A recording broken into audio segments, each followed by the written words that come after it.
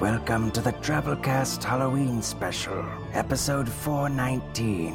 The Drabblecast is a weekly audio fiction magazine that brings strange stories by strange authors to strange listeners, such as yourself.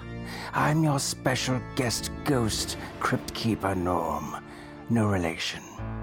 Every Halloween, we at the Drabblecast let Norm out of his cellar just for a night so he can go trick-or-treating or whatever the hell else. And we do a special spooktacular episode here without him.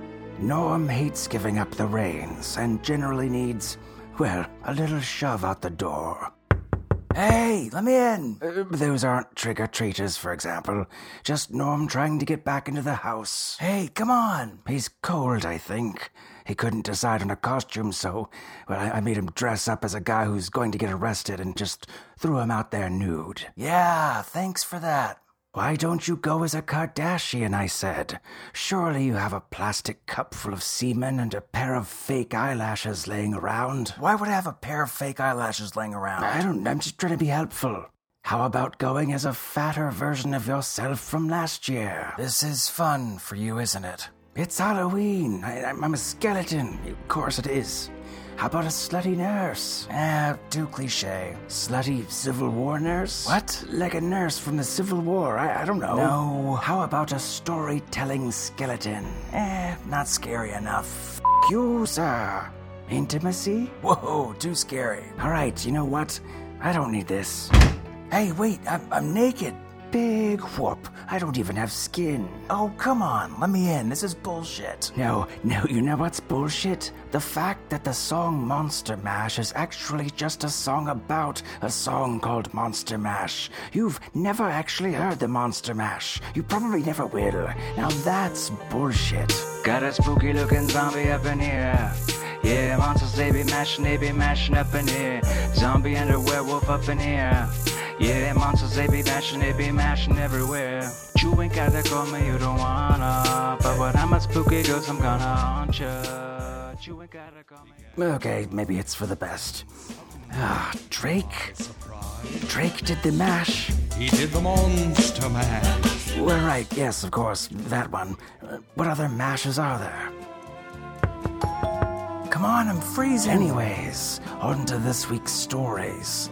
As you're well a scare, Drabblecast Trifecta specials feature 3 different stories by 3 different authors, all based around some theme. Well, the Drabblecast decided to do something a little different this year and brings you 3 stories, original stories, written by none other than the Drabblecast editors themselves, past and present, all tied together in a shared story mythos centered around a Halloween graveyard, past, present, and future. We bring you the Lich Gate Trifecta. First off, we have a frightful tale set in Halloween present by former Drabblecast editor of Yestergore, Matthew Bey, called They Went into the Graveyard One by One. Currently a resident of Austin, Texas, Matthew Bey has a number of short stories in science fiction, horror, and fantasy anthologies. His writing runs the gamut of absurdly comic to dark and terrifying. He runs the sci-fi humor zine Space Squid, and his blog Zombie Lap Dance can be found on Revolution SF.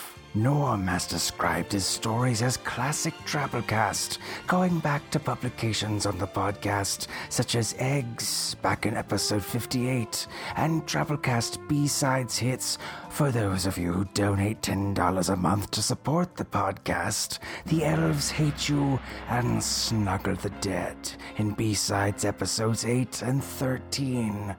Good stuff. Next, we have a short story set in bygone days by your very own host, chief editor, and, well, guy locked outside, Norm Sherman, called The Armadillo Man. And finally, we wrap things up with a story set down the old, lonesome highway of time a bit forward, called Macadam, by writer and Drabblecast editor Samantha Henderson. Sam is a writer and poet whose work has appeared in Strange Horizons, Realms of Fantasy, Weird Tales, and many other publications online and print.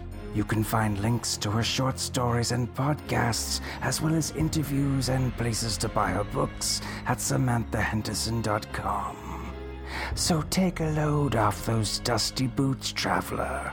Without further ado, we bring you They Went into the Graveyard One by One, The Armadillo Man, and Macadam by Matthew Bey, Norm Sherman, and Samantha Henderson.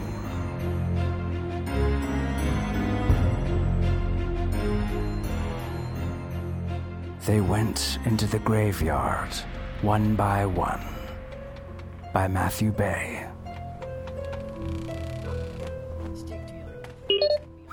Woo-wee. Well, howdy, partner. Welcome to the Refugio County Halloween Fright-O-Rama and Haunted Cemetery Tour.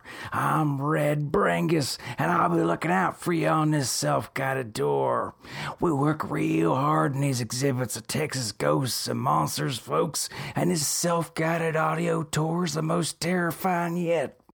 This is the third year we put together a little shindig, and what I tell you, these residents of Tivoli Cemetery are always happy to have you folks liven the place up, if you know what I mean. Thanks for downloading the Terror Tour app, folks. Your app fees and your generous donations go toward post-hurricane rebuilding efforts and pre-hurricane infrastructure hardening. Refugio County thanks you for your generosity and wishes to remind you that no matter how terrifying you may find the upcoming Haunted Cemetery Tour, Sheriff Jimbo Rivera and the trained paramedics at the House 12 Volunteer Fire Department, well, they're standing in the triage tent. Should, something happen. We salute our Refugio County responders and everything they do to keep us safe in these uncertain times. When you're ready and feeling about as brave as you'll ever be, well, we'll go ahead and start the tour. Whatever happens, don't stray from the path, all right? No matter what you may see or hear in the other parts. Now, stand in the yellow square painted there on the shoulder of State Highway 35 and press that blood-red button that says Begin the Terror on your app screen. You'll have 13 and a half seconds to review the liability waiver confirmed before the app automatically checks the box and moves you to the first station. We appreciate the implied excitement there behind your no doubt scrambled yet fully legally binding attempt at consent as you assume sole responsibility of your physical and mental well-being on this most spooktacular haunted tours. Alrighty then, folks. Now with all that silly city slicker mumbo jumbo behind us, here we go.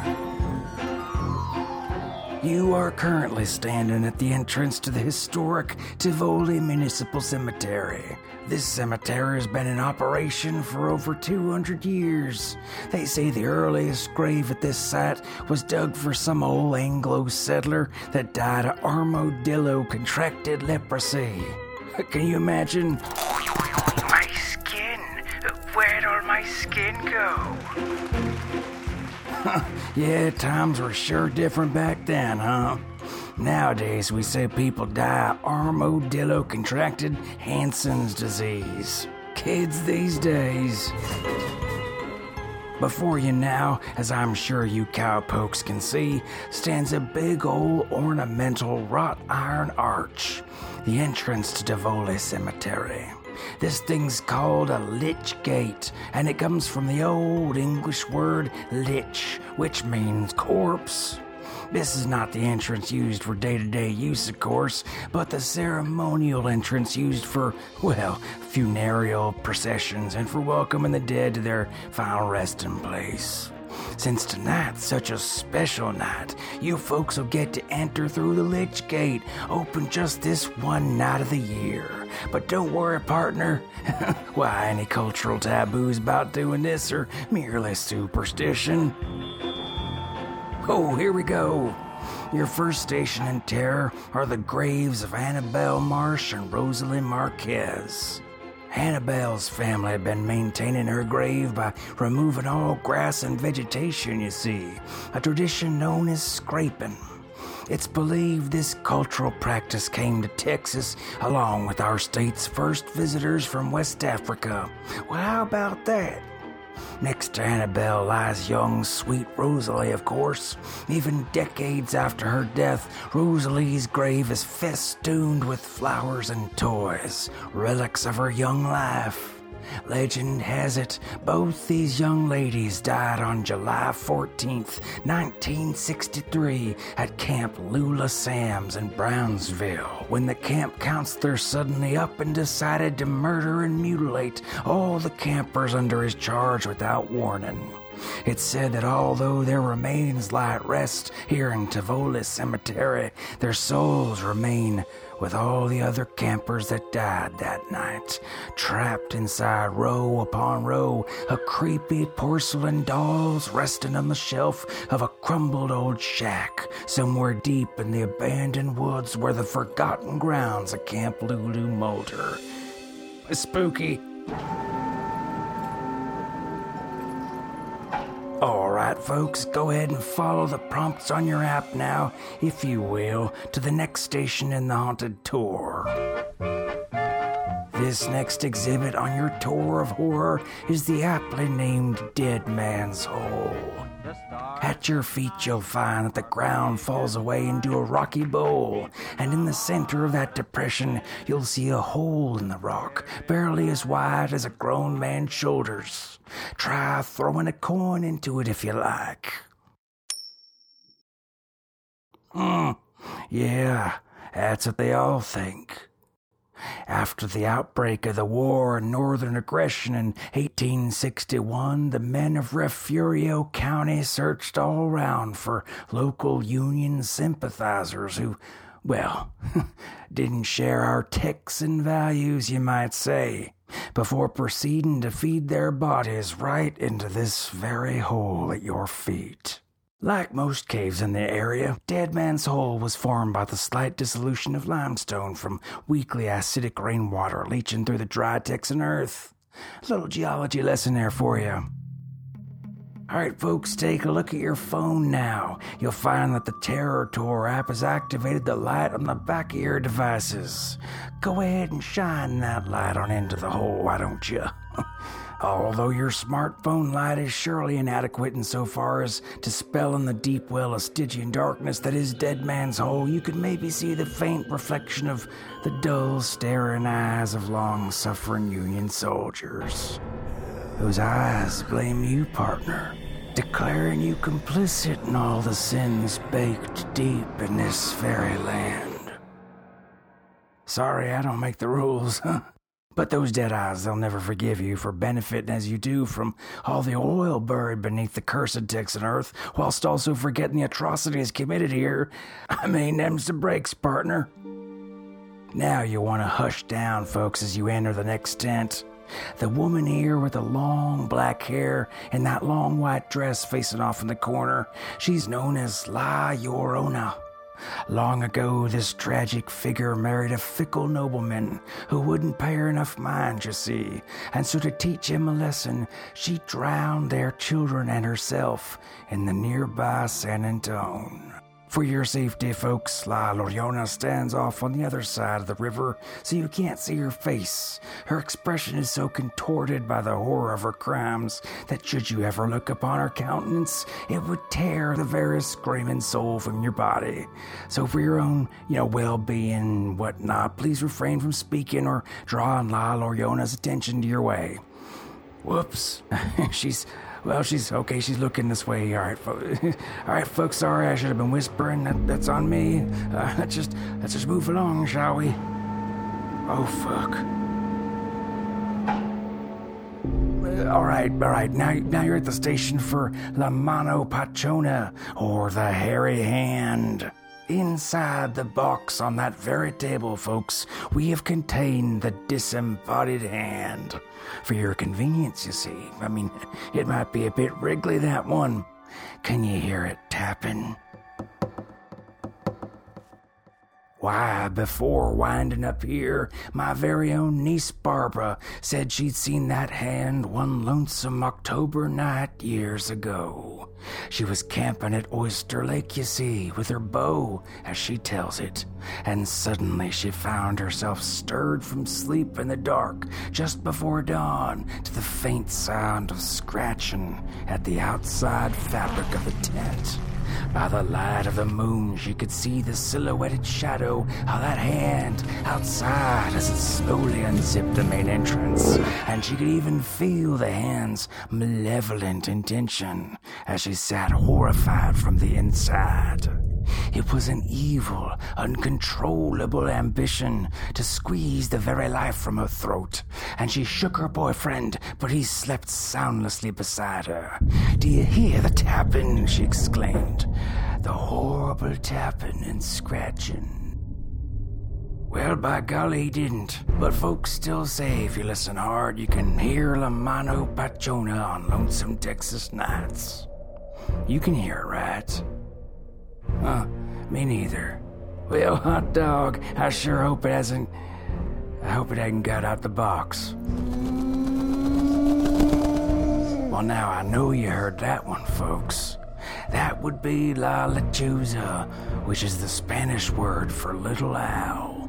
But it's also the name of a local legendary witch that sometimes appears in the form of an owl. But let me tell you, folks, this owl's far from a little feller. In the darkness of cemeteries just like this one, beneath the gauzy black sky Texas nights just like tonight, you can sometimes hear the faint rustle of her feathers. I remember once back in '84, I was driving my Pontiac station wagon down Highway 35 at night when lo and behold I saw a flurry of sudden feathers. As the inadequate glow of my headlights split the darkness in front of me, the owl overtook my car, pulling abreast of the driver's side window.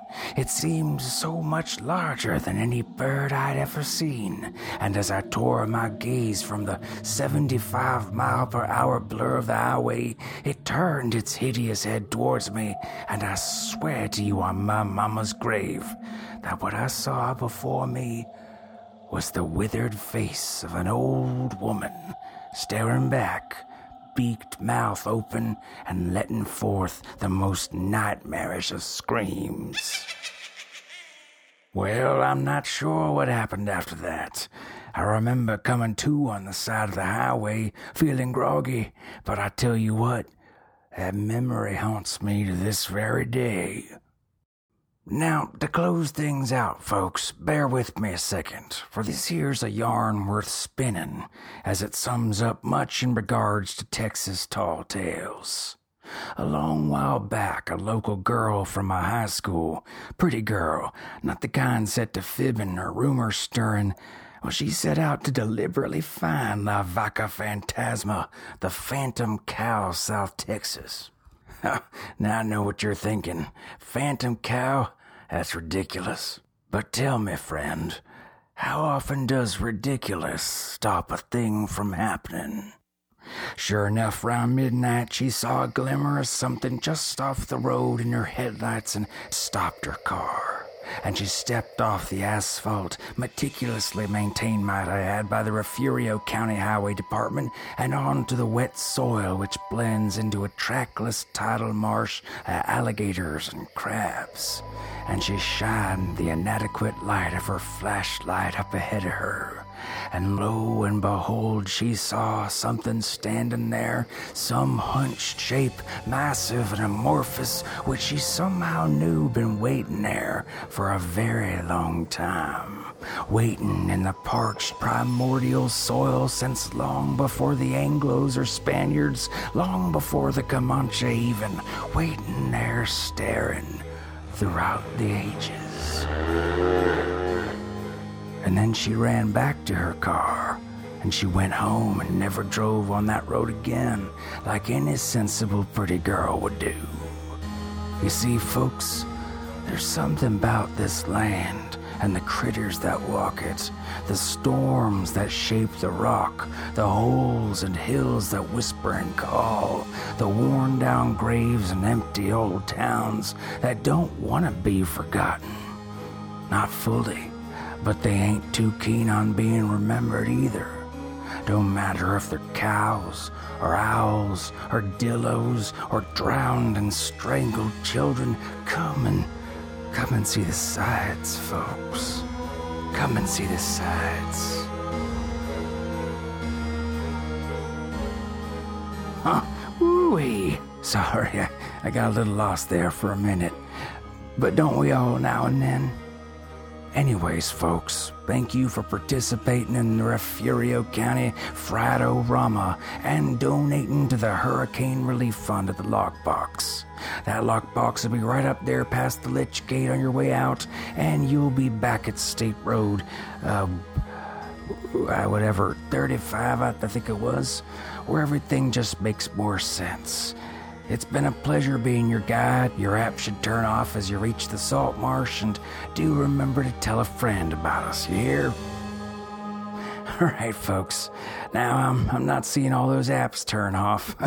Now, not to be a greedy prickler or nothing, but our little operation here only got so much bandwidth to spread around at once, and there's no doubt another tour group waiting to get on up in the Friday-Rama, so go ahead and make your way out the premises if you don't mind too much. Just keep on walking, lest the gators and the crabs eat your flesh and pick your bones. What seems to be the problem, folks? Can't you folks see over the tall grass?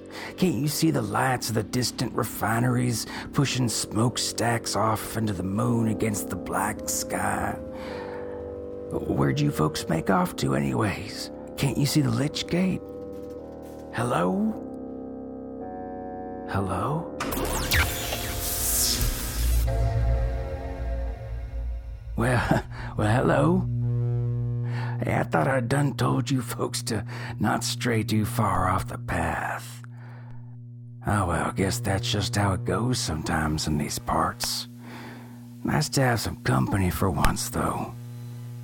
Say, how you folks feel about giving tours?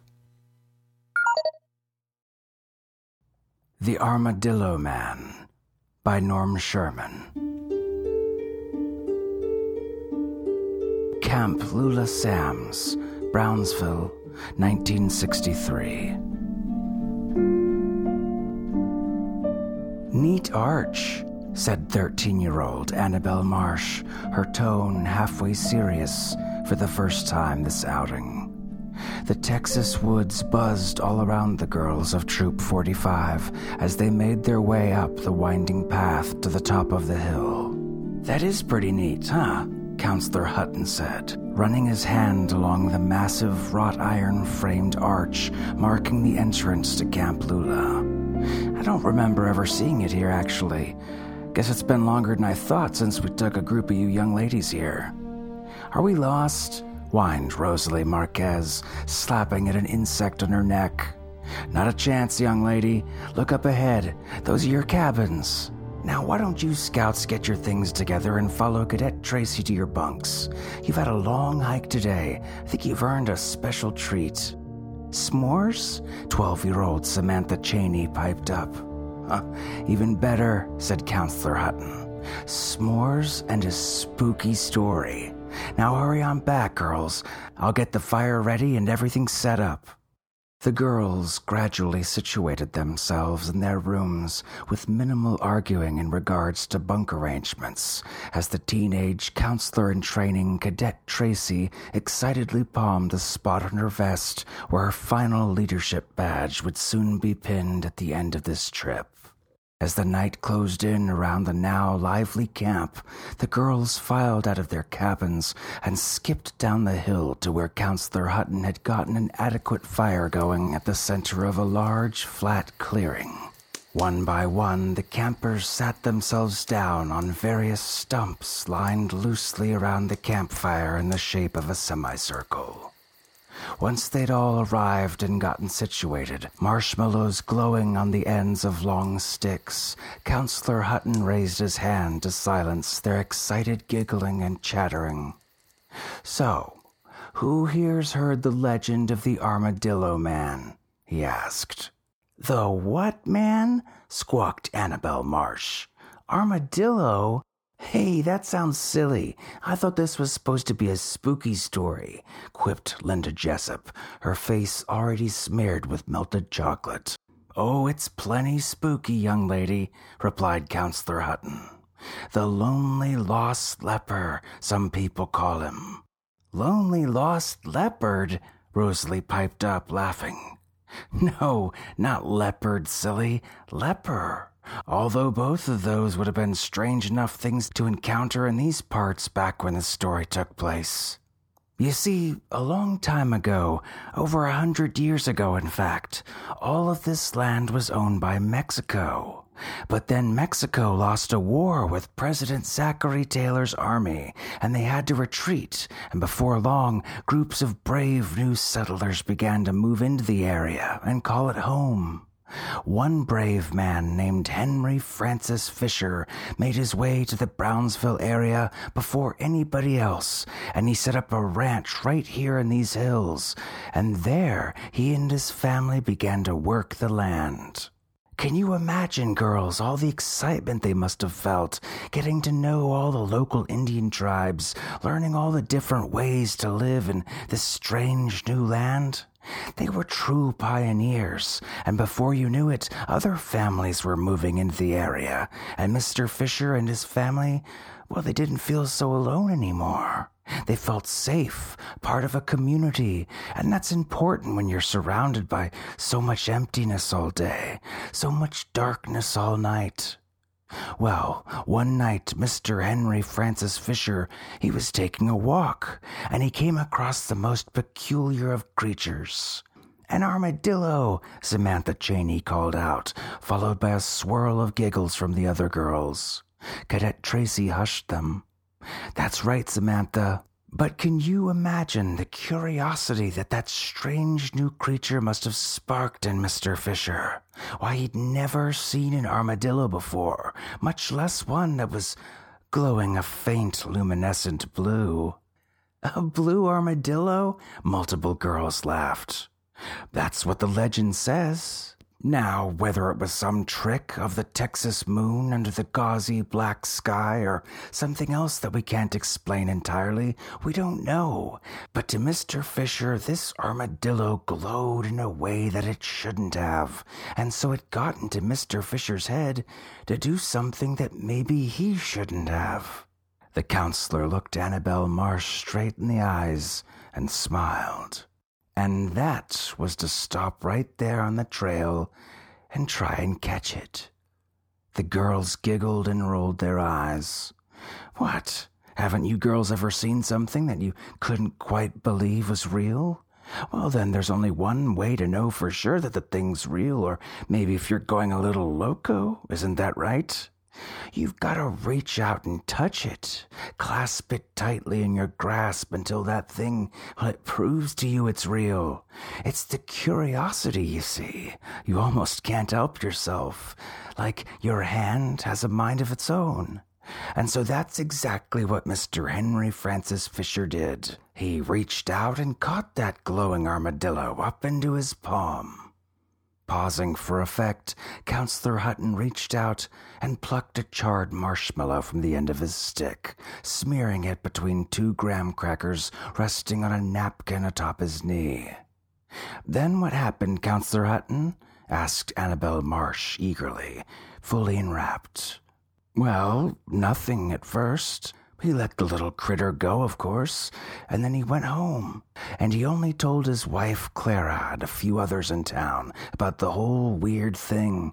It took a few days, you see, for the rotting disease to begin." The girls fell silent.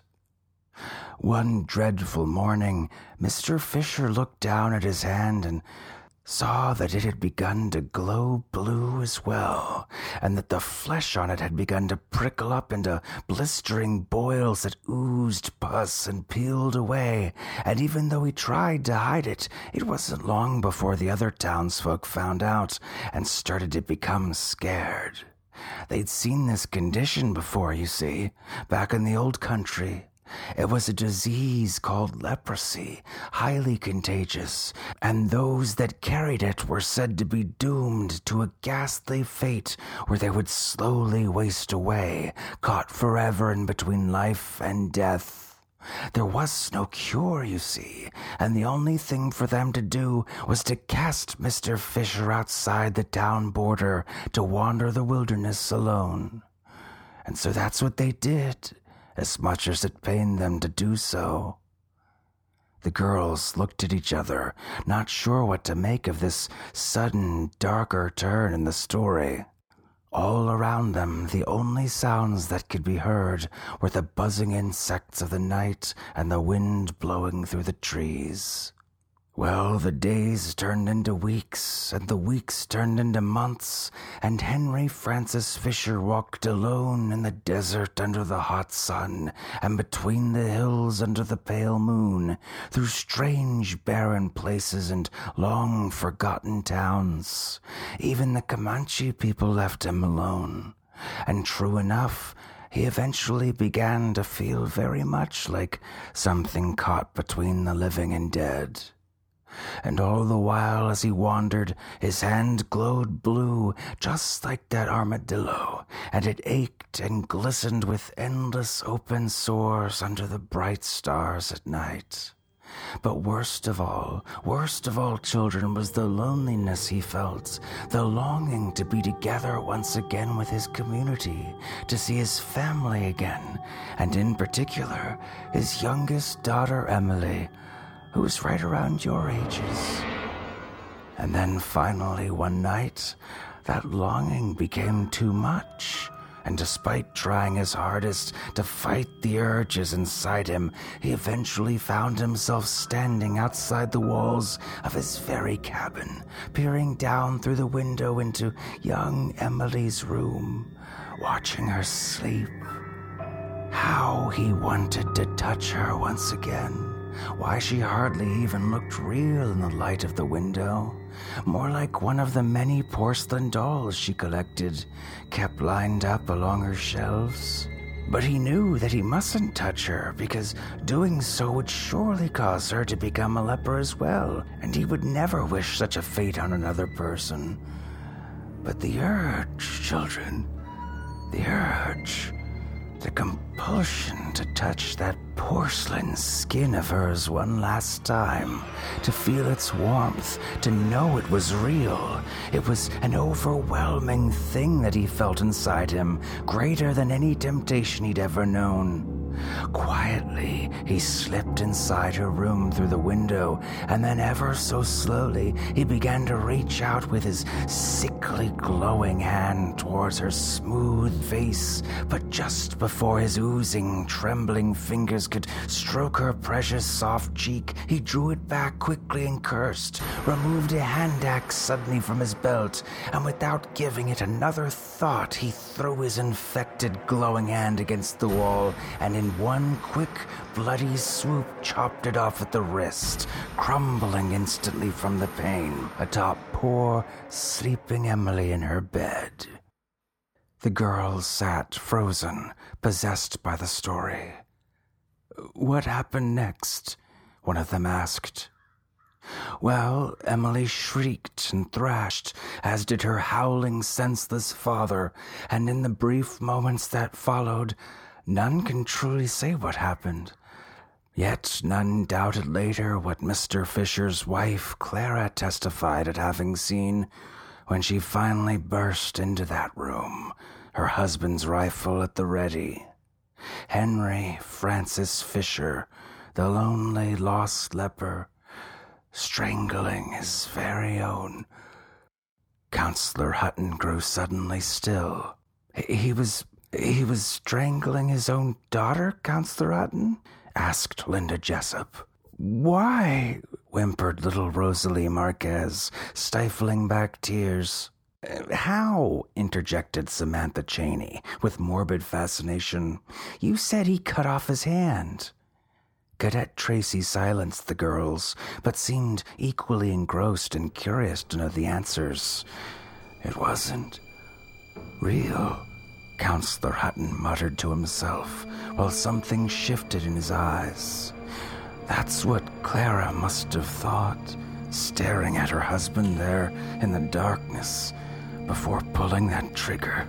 It wasn't real, little Emily must have thought to herself as the final traces of life left her eyes. It wasn't real, the maddened man Fisher must have told himself as he stared at the ghastly putrefied hand still attached to his wrist, clenched ever so tightly around the throat of his lifeless daughter, while something else with 5 digits scratched and thrashed at the floor by his feet before eventually laying still. It wasn't real. The girls stared at him.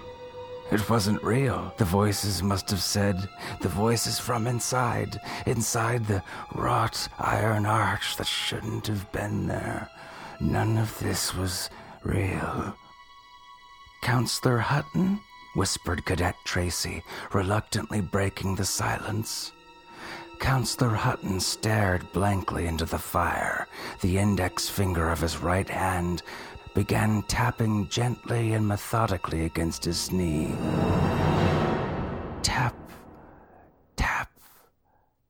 Great storms in the desert, he muttered, leeching away. Leech, leech. Several of the girls began to grow visibly anxious. This was not simply their camp counselor lost deep in his story or taking things too far. This was something new, something they'd never before encountered, and as such it became something they felt compelled not to believe. Do you feel it, children? Do you? The strange gravity of this place, of stories like ours? Do you hear them whisper? The voices, the creatures, spirits and machines humming faintly in the night? They guide us off the path, don't they? Just for a moment, before leading us back home in the end. Noticing the unmistakable look of bewilderment in Cadet Tracy's eyes, several of the campers rose from their seats and backed away towards the cabins up the hill. The remaining girls beside her began shrieking with horror as Counselor Hutton started pacing with eerie resolve towards the terrified teenage counselor in training, before all at once they scattered off in various directions of imagined safety in the night. Take care, children. A voice called out from the darkness that filled Counselor Hutton's mouth. He stood over the petrified, shaking form of Cadet Tracy. She would be the first to be led home that night. But there would be more. For this is no place to wander, lonely and lost.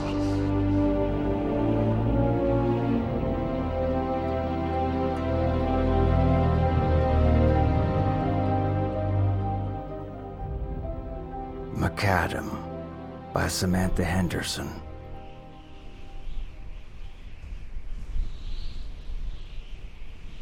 The East Texas asphalt is surprisingly intact, and the Corolla's retreads make a crisp sound as they bite along the hard tar surface. And at first, I have a faint hope that the job will be an in and out easy-peasy one. But as we approach the Refugio zone, particulate looming like brown fog, it devolves into loose rocks with shrubs poking out the tarmac, or asphalt, or whatever the hell it's called. Those old roads that used to be made out of crushed rock on dirt, that ancient shit. Mac something. Back when they were just learning to make roads. Guards with full-body hazmat suits and nightmare, goggle-eyed masks, disruptors slung over their backs, step out of the gloom and motion us to stop. Then, seeing the Lich Gate seal on the side of our car, they shake their monster heads and wave us past, on down that desolate road. Company store and company state, and some bad luck and poor decisions mean Polly and me are thralled to Lich Gate Enterprises. More bad luck, me being a little sassy and Paul being incautious about where he sticks his junk, means we're stuck on this shitheel assignment, mapping active settlements in the Refurio, where the warm Gulf pushed all the fallout from Comanche Peak and Arkansas Prime meltdowns low these many years ago. The seals on our old 2051 Corolla are thick with duct tape and false hope, and we slip our breathers into each nostril, snorting the stale air in like snuff. "Assholes," says Polly, staring over his shoulder at the cluster of guards. I decide not to ask what his beef is, trying to maintain a decent speed over the humps of lifted, corroded road. He's tapping his mobile screen, comparing old maps to new reality. "There's supposed to be a town 2 miles ahead on the right," he says. 18 living as of 5 years ago. They were supposedly rebuilding some sort of infrastructure. I keep an eye peeled on the coast to a near stop on the tender edge of the road. Some crumbled walls, a half-built water tower. That's all that's left. There's nothing living here. Polly sighs and taps the screen, entering in data. Well, at first we take the little slab-sided general store for your standard run-of-the-mill generic ruin, rising a little higher than the humps that lie around it like sleeping cattle. And then we see it's tidy and trim, and a neon sign glows ice white along the roofline. Open 24 hours, camping supplies, snacks, soda, cold water. And we glance at each other. I'm driving, so I call it, pulling into a parking spot with the phantom of a border flaking off into the asphalt. I wish I could remember what they were called, those old, crushed, rock-on-dirt ancient roads. The inside of the store is a cool miracle, but dim, with only a few white bulbs overhead, hiss a blue neon over an old cooler. Polly yips joyfully and gathers armfuls of snacks and odd-colored packages, contraband on Lich Gate's turf. I glance around the neat stacks of canned goods, coiled ropes, batteries, breath mints, wonder why no one else is taking refuge here. There's a set of shelves 10 feet high beneath the kerosene lamps, lined with dolls, 40 or 50 at least, I'd say, cheek by porcelain cheek, staring at me with these gleaming glass eyes. They have the same lace dresses on, the same black shoes on their dangling feet, but they're not identical. The subtle painted features on each face varies. The hair, well, that can't be human, can it? It's all glossy dark, but one catches some red highlights, another blue. I wonder who in the world thought so many dolls in the midst of all this desolation was a good investment. As I turn away and draw a breath, and I catch the gaze of the girl behind the counter, staring at me dispassionately. When Polly dumps his sugary trove on the counter, she barely glances down before turning back at me. She's dressed in white, with a dress that clings to her as if it were wet, and her long black locks have this sheen about them of creek water. Polly thrusts a handful of Lich Gate script at her and chortles when she takes it with demur. I walk backwards to the door. I don't want to turn my back on her for some reason. In the blue-tinged light, I see the curled ends of her hair lift and float around her head, and I glance quickly at the ceiling, expecting to see the underside of some river surface. But she's gone from behind the counter, and without thinking, I turn tail and run, slipping just past Polly and earning a curse when I knock aside one of his garish snacks. I slip into the passenger seat and slick the duct tape back in place. It's his turn to drive now. Besides the girl, we see nothing living, not even an armadillo, and they're thick on the ground throughout Louisiana and the Panhandle. Must be a tower somewhere with a little juice left, I tell him, thumbing the cracked screen of my iPhone. Catching a geolocation, some signals from those old ghost apps. A voice, sounding tinny with one of those old movie cowboy accents, pops up. Maintaining her grave by removing all grass and... The signal sputters out. The only thing even half alive here seems to be the road, still remembering something. It's like a safety valve or a gas flare. All that friction, all that rubber pounding into it every day, back when folks lived and drove and joyed and despaired. All that emotion, all those imagined conversations, all that talk radio, all that loud and tuneless singing. It had to go somewhere, didn't it? The Corolla lurches as it hits a depression in the earth. I glance at Polly. His hands are gripped wide around the steering wheel. His face is set in a horrible grin as if possessed. The motor whines under us as he speeds up. The desolation around us is suddenly whipping by too fast. I want to tell him to slow down, but it's too late now, isn't it? Somehow it feels too late. Like we're part of the landscape now, part of this story. Luminescent shapes off grazing in the distance, but even closer, right beside us, bright blue balls trundling along in the ditches. I'd guess they were balls of lightning if they didn't spot pairs of pointy ears. Armadillos. I wonder if Polly sees them too, but I'm too afraid to ask. My mobile cracks to life again. Another tinny voice. The official small mammal of Texas, Daspusis novemtucus, or something. The armadillo possesses many remarkable traits, some of which parallel and attribute that distinguished of a true Texan, such as a deep respect for the land and his ability to change, adapt with a fierce and undying. A sign flashes past on the side of the road. Tivoli something.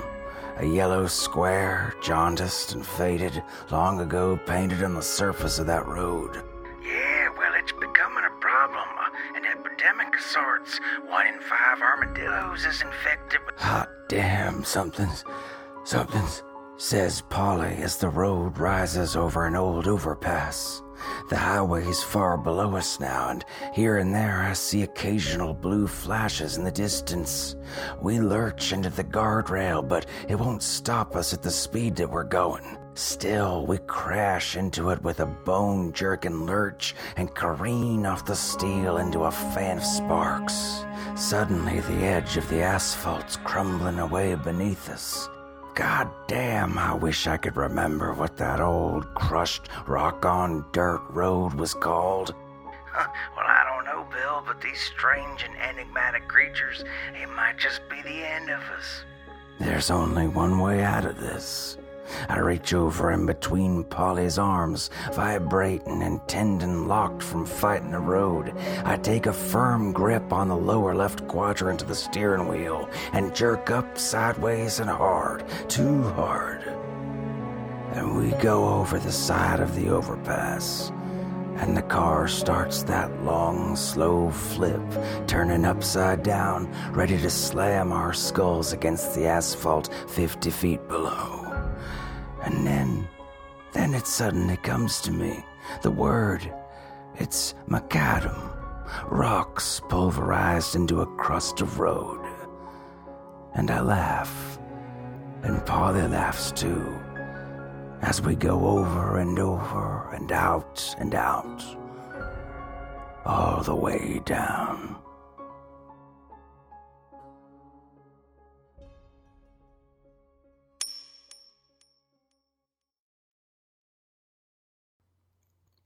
And that was our trifecta. Hope you enjoyed it. Help me. Oh, someone's getting testy. All right, let's go to our 100-character story winner this week. From our forums, Frankie. Here it goes.